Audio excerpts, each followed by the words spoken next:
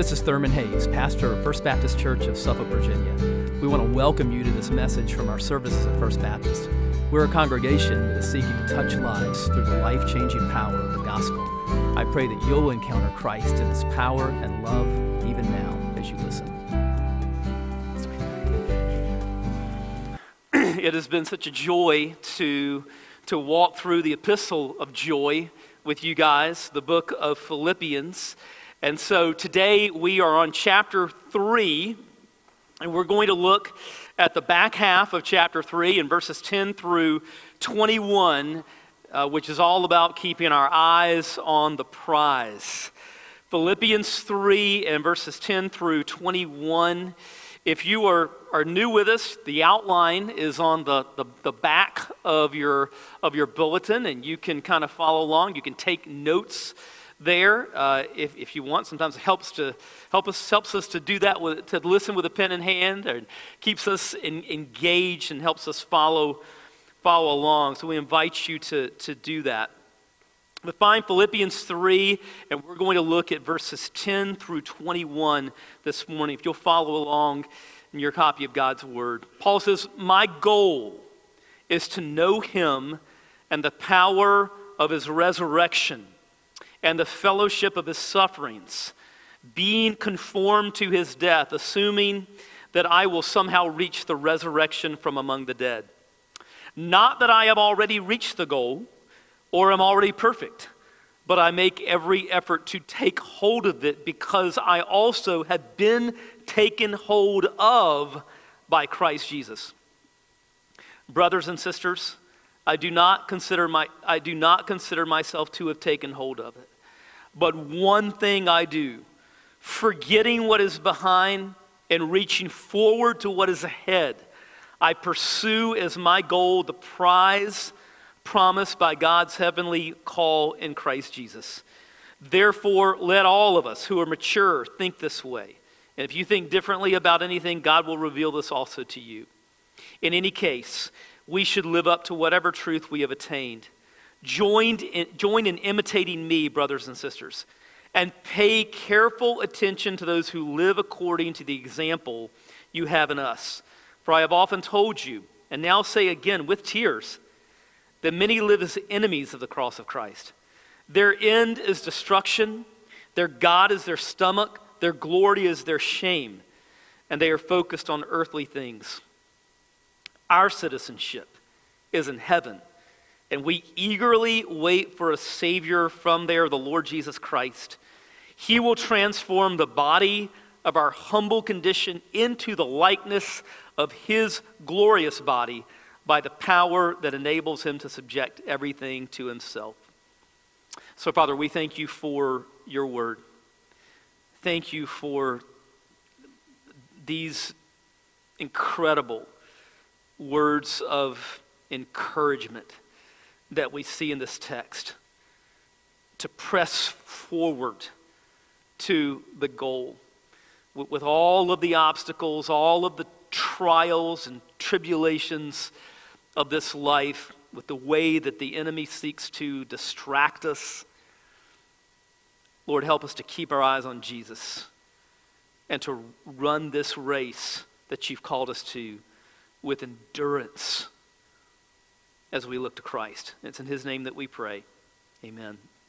A few years ago, it was kind of popular on social media, and you would see this especially if you saw like a happy couple on social media. Sometimes people would comment on the picture or whatever, and they would just comment hashtag goals. I don't see that as much anymore. I think that kind of trend in social media is kind of come and gone. What has not come and gone is our culture's obsession with life goals, and gurus and self-improvement and goal setting are making a fortune. But what if we have the wrong goals? What if we're hacking our way through the jungle of life, and God's trying to get our attention and say, wrong jungle? We need to hear what he has to say about goals today. So what do we see in this text? First of all, we see something about clarifying the goal. We see that in verses 10 and 11. Let's begin here in verse 10. The Apostle Paul says, my goal is to know him, Christ. My goal is to know him. One of my favorite books of all time is Knowing God by J.I. Packer. God used this book in my life in an incredible way many years ago, and I often go back to it. What could be more important in life than knowing God? In Jeremiah 9 and verse 24, the Bible says, but the one who boasts should boast in this, that he understands and knows me. Paul says, my goal is to know him. And what else? My goal is to know him and the power of his resurrection. Think about the power that raised Jesus Christ from the dead. Can we know and experience that power?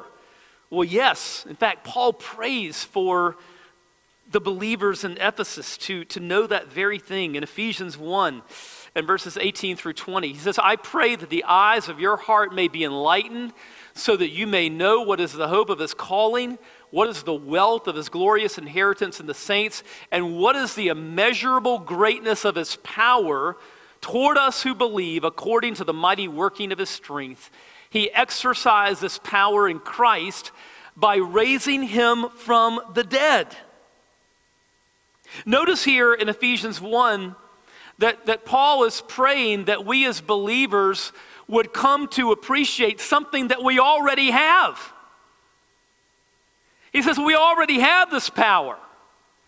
He's praying that the eyes of our hearts will be enlightened so that we won't be blind to the resurrection power that we have already been given. The power that raised Jesus from the dead dwells within us, the power of the Holy Spirit. Tim Keller tells about a guy in Italy, and this guy was an atheist. He was bitterly opposed to Christianity. And so when he died, he just in defiance of his lack of belief in a resurrection, he wanted a thick slab that would cover his body. And on this thick stone slab, he had insignias that were written, I do not believe in the resurrection. I will not be raised. I do not believe in it. It's funny how a lot of times people who are most bitterly opposed to the gospel are also a little bit afraid of the gospel at the same time. Why would you have a slab built over your grave? But he did. Well, a funny thing happened. In the course of the burial, an acorn fell into the grave. And 100 years later, a mighty oak tree had grown, and that oak tree had come up and it just split that stone slab in two. And Tim Keller says this, if an acorn, which has the power of biological life in it, can split a slab of that magnitude, what can the acorn of God's resurrection power do in a person's life? The minute you decide to receive Jesus as your Savior and Lord, the power of the Holy Spirit comes into your life. It's the power of the resurrection, the same thing that raised Jesus from the dead. Think of the things you see as immovable slabs in your life. Your bitterness, your insecurity, your fears, your self-doubts. Those things can be split and rolled off. The more you know him, the more you grow into the power of the resurrection. Amen. Let's continue to walk through verse 10 here. Paul says, my goal is to know him and the power of his resurrection and the fellowship of his sufferings. Who in American Christianity even talks this way today? To know Christ and the fellowship of his sufferings. I mean, we've invented a whole theology in America of suffering avoidance. The gospel of health and wealth, the prosperity gospel. It's all about suffering avoidance here. But Paul says, I want to know Christ in the fellowship of his sufferings. He says something similar in Romans 8 and verses 16 and 17. It says, the Spirit himself testifies together with our spirit that we are God's children. And if children, also heirs, heirs of God and co-heirs with Christ, if indeed we suffer with him, so that we may also be glorified with him. Part of the evidence that we have truly come to know Christ is that we are willing to suffer for Christ. Sometimes there's a disconnect between us as American believers and texts like this. That disconnect did not exist in the first century. These believers were being intensely persecuted for their faith, as many believers today are all over the world. They know about suffering for Christ. And we may reach a time in our own culture when, if we stand for what God's word says about sexuality and many other things, that we will experience some persecution for the cause of Christ. But what should concern us is not being canceled by the cancel culture. What should concern us is disobeying God and his word. The Bible says in Proverbs 1:7, the fear of the Lord is the beginning of knowledge. In Proverbs 29 and verse 25, the Bible says the fear of mankind is a snare, but the one who trusts in the Lord is protected. Again, what does he say here in verse 10? He says, my goal is to know him and the power of his resurrection and the fellowship of his sufferings, being conformed to his death. Again, we just don't hear language like this in much of American Christianity these days, but we see it in the Bible a lot. Jesus says things like in Mark 8:34, he says, calling the crowd along with his disciples, he said to them, if anyone wants to follow after me, let him deny himself, take up his cross, and follow me. In the first century, when Jesus said things like this, when he said, take up your cross, people did not think of a cross as a piece of jewelry or something on top of a church steeple. They understood that the cross was an instrument of death, of execution. They understood exactly what Jesus was saying, that to follow him means to be willing to die for him. And we say, I'm willing to die. I'm willing to die for Christ. But are we willing to die to ourselves on a daily basis?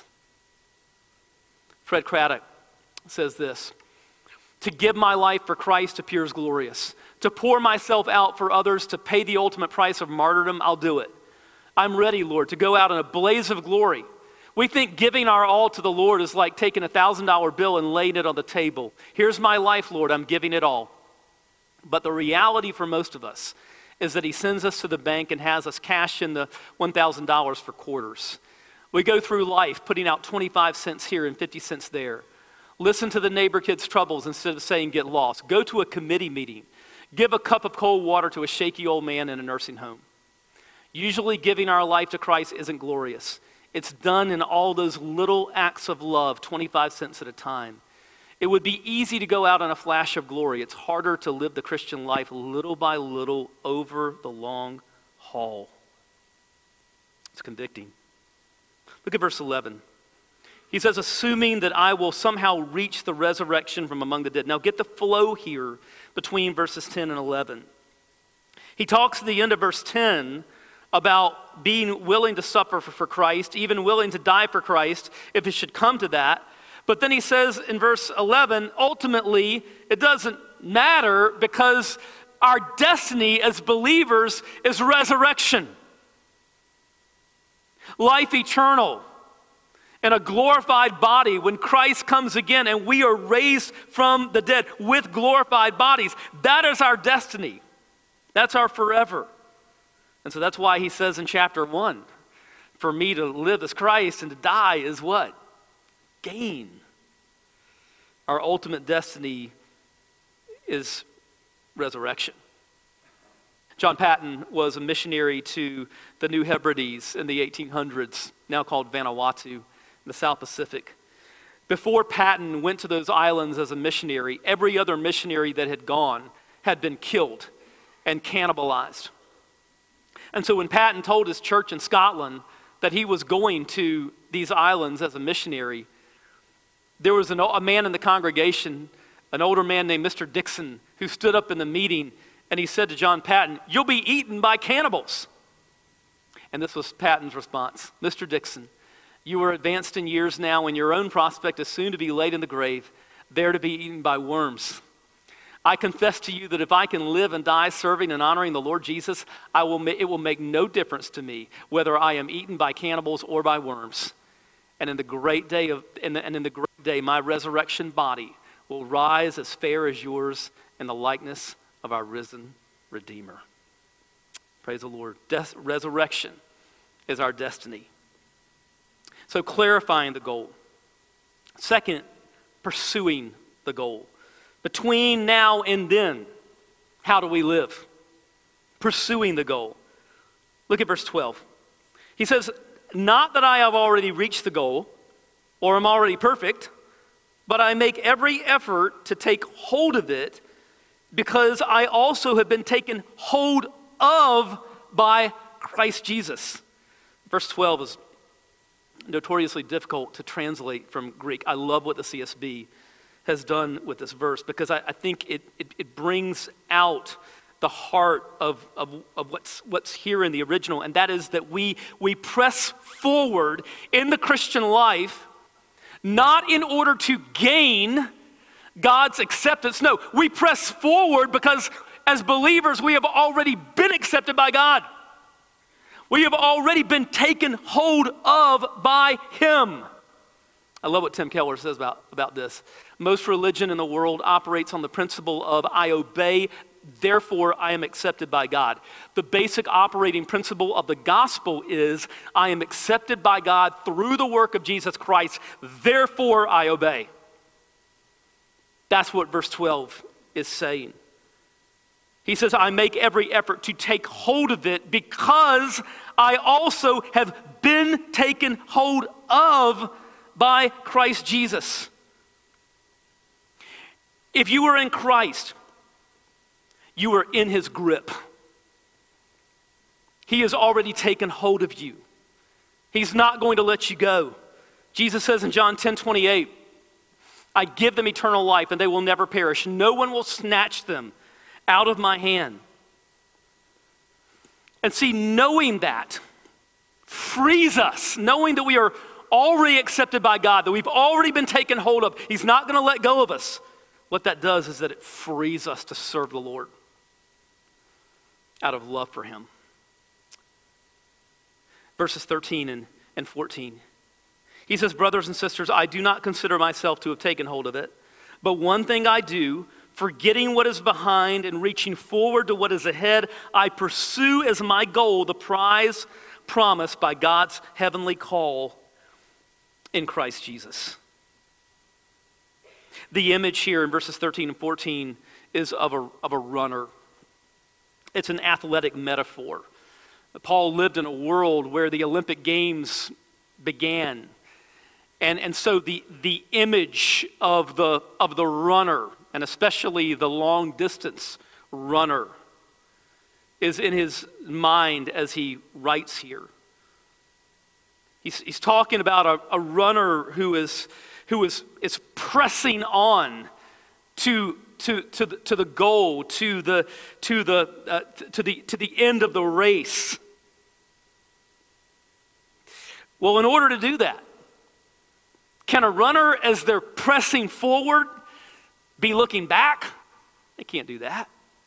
They'll lose time. They might be overtaken. No runner who's striving toward the tape at the end is looking backwards. They're looking forward. And he says that in our race, part of pressing forward is forgetting what lies behind.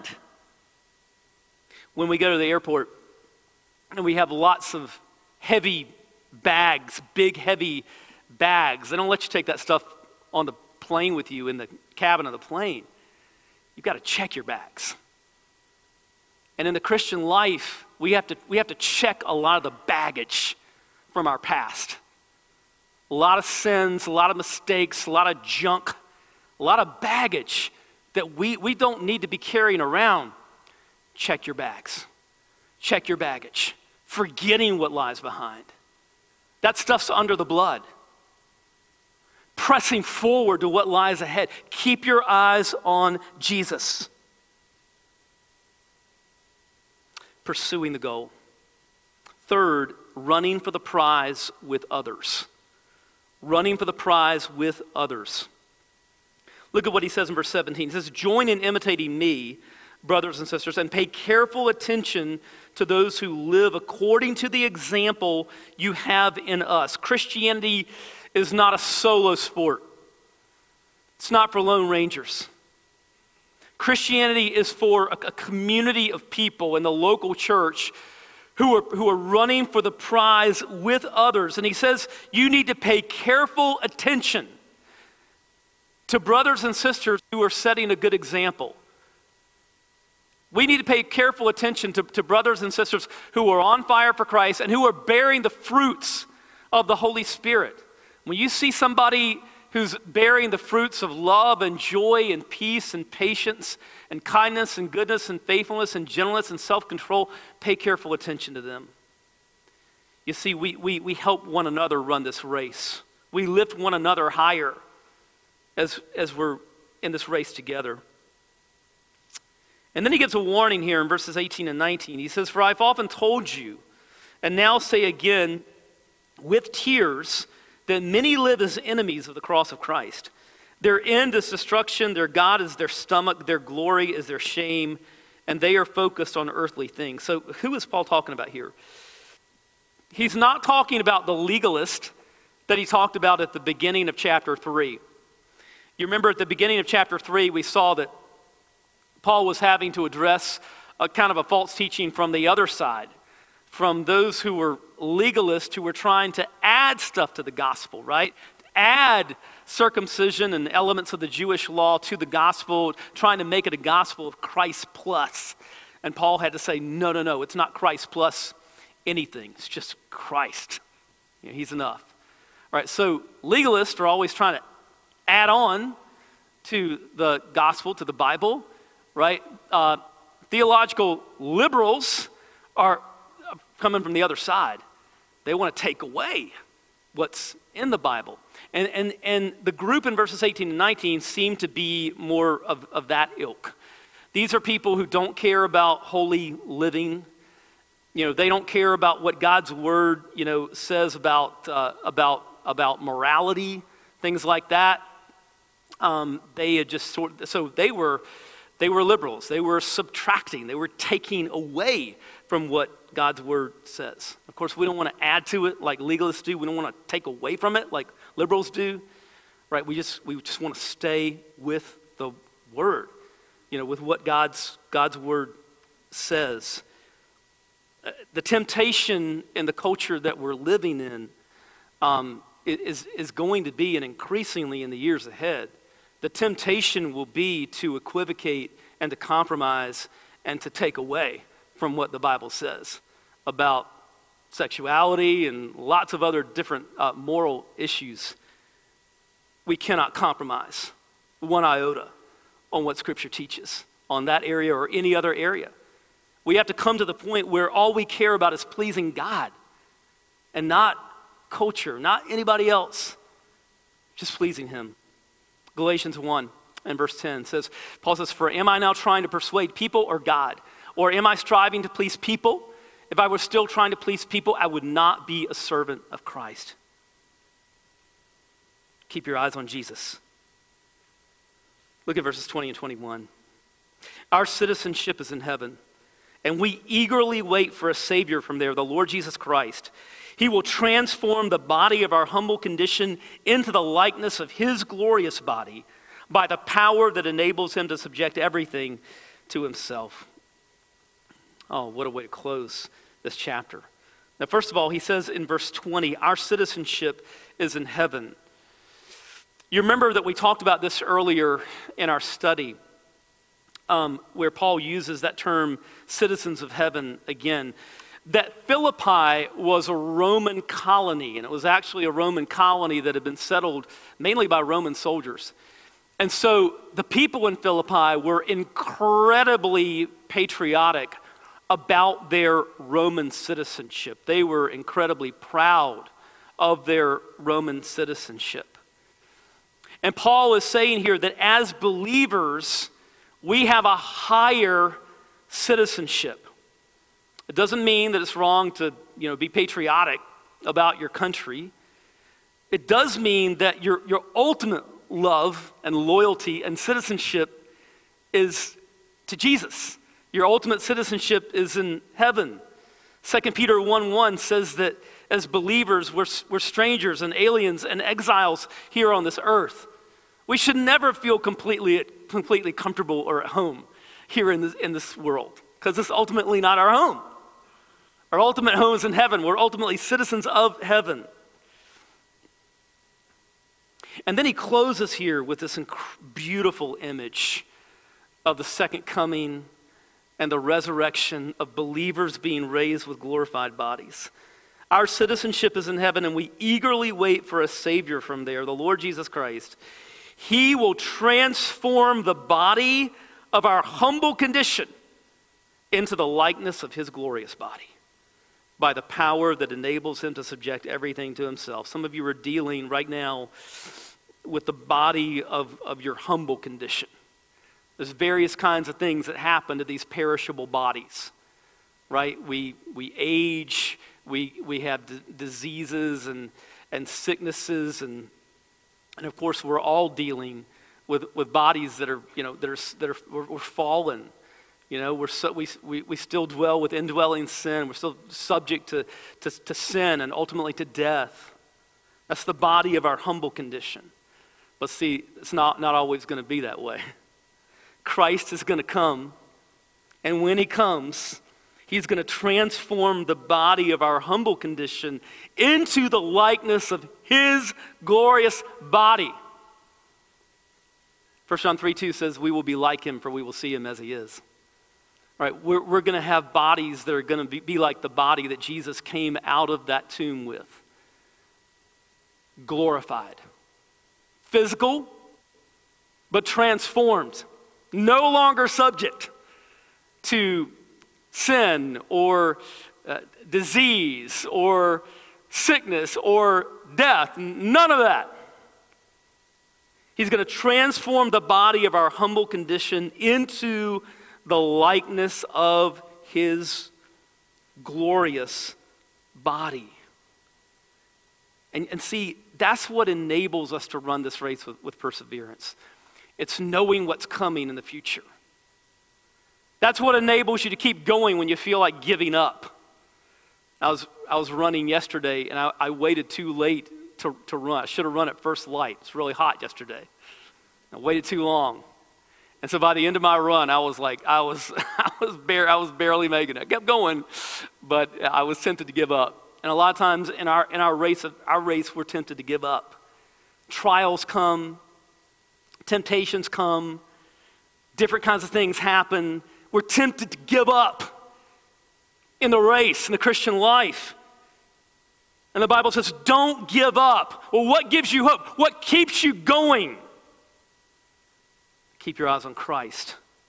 Hebrews chapter 12, verses 1 and 2 says, therefore, since we also have such a large cloud of witnesses surrounding us, let us lay aside every hindrance and the sin that so easily ensnares us. Let us run with endurance the race that lies before us, keeping our eyes on Jesus, the pioneer and perfecter of our faith. For the joy that lay before him, he endured the cross, despising the shame, and sat down at the right hand of the throne of God.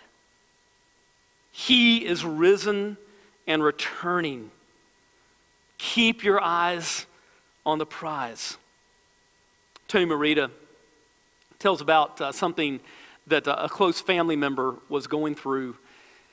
And this person's just going through a lot of suffering, huge trial at that point in her life. And so he just shot her a text to encourage her. And this is what she texted him back. She said, thanks.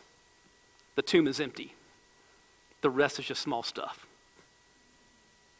Every day, we are one day closer to heaven or to the return of Christ. Keep running until you see him. Stay in the race. Let's pray. Father, we thank you so much for the Holy Spirit who empowers us, who enables us to persevere and to run with endurance in this race. Lord, surely if it were up to our own strength, we would give up. But Lord, we thank you that you enable us to run with endurance through the power of your Spirit, the very power that raised our Lord Jesus from the dead. And we thank you that he dwells within us as believers. As we just continue in an attitude of prayer, listen, I would say to you, maybe in a crowd this size, others who are watching online, do you know Christ as your Savior and Lord? Are you in this race? Turn to him. Trust him. Forget about what lies behind. Unload the baggage that you're carrying. In Christ, there's forgiveness. There's newness of life. There's a brand new start. There's a fresh beginning in him. Turn to Jesus. The Bible says in Romans 10:13, who calls upon the name of the Lord will be saved. Call upon him right now, right where you are. Say, Lord Jesus, save me. I turn from trying to do life my own way. I turn to you and trust you alone as my Savior and Lord. Take control of my life.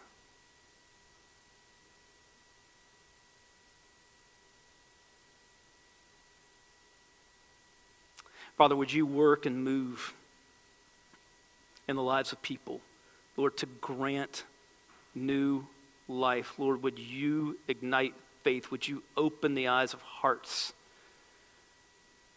to see Jesus and to know him? In his name we pray. I hope you've been blessed by this message. Christ is the answer for every need, now and for all eternity. As someone once said, Jesus plus nothing equals everything, and everything minus Jesus equals nothing. Have you trusted in Jesus as your Savior? If not, why not now? His arms are open wide to receive you. It may help to pray a prayer like this. Father, I know that you are holy and that I have sinned and fallen short of your glory. I know that you are a righteous God who must punish sin, but I believe that your Son Jesus took my punishment for me, died in my place, and rose from the dead so that I could have eternal life. Right now, I turn to Jesus and trust in his finished work for me.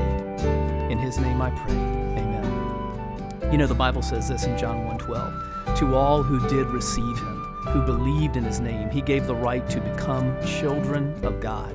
And that means that if you've received Christ, God has adopted you as his beloved child, his very own son or daughter. Just imagine it. Almighty God, the Lord of this universe, the one who possesses all authority in heaven and earth, is now your loving Father, and you are his child. You say, I love him. How can I honor God with the rest of my life? Well, when you love someone, you want to spend time with them. We get to know God through his word, through prayer, and through his people. I would encourage you to pick up a copy of the Bible and begin to read it. Begin to pour out your heart to him in prayer. And find a church family where the Bible is preached, where Christ is exalted, and where his love is flowing. If you're local, I want to invite you to the church I pastor, First Baptist Church of Suffolk, Virginia.